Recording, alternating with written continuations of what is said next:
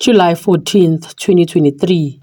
For Premier Media in Johannesburg, I'm Tabi Madiba. Making headlines. Zuma in Russia seeking medical treatment as court rules he must return to jail. KZN Premier says 107 cases of trucks torching have been under investigation since 2018 and more than 1 billion rand damage to Western Cape farms after West Coast Winelands flooding. Former President Jacob Zuma is currently unwell and seeking medical assistance in Moscow, Russia.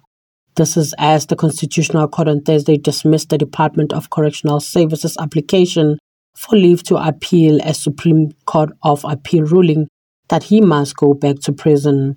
Two sources with direct knowledge of Zuma's trip said the former president had left on Monday for Moscow, where he was receiving medical treatment.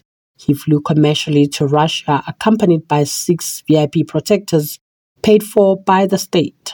Jacob Zuma Foundation spokesperson Mzwanele Manyi confirmed that the former president was in Moscow and was seeking medical assistance.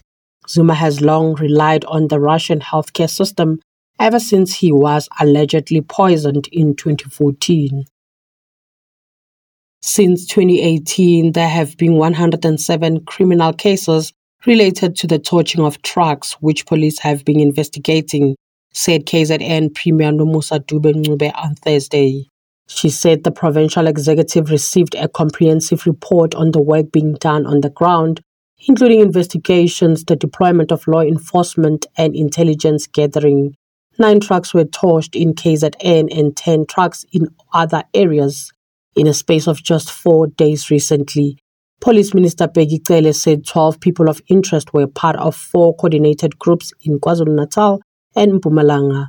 3 had since been arrested in Mpumalanga. The Western Cape agriculture sector suffered more than 1 billion rand in infrastructure damage during recent flooding, and now the Provincial Agriculture Department wants to have the area declared a disaster to free up funding for repairs.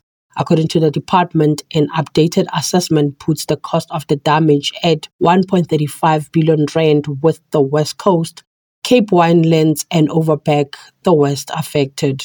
Last month, a series of cold fronts led to heavy rains and caused severe flooding in some regions.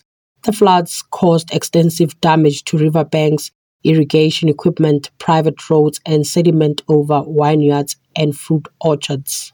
Agriculture MEC Ivan Meyer said repairs could cost around 748 million rand for rivers, riparian zones, vineyards, and orchards. That's a roundup of news making headlines today. Don't forget to follow us on Twitter at PolityZA. For free access to legislation, speeches, and crucial policy documents, visit polity.org.za, Creamer Media's news and information website.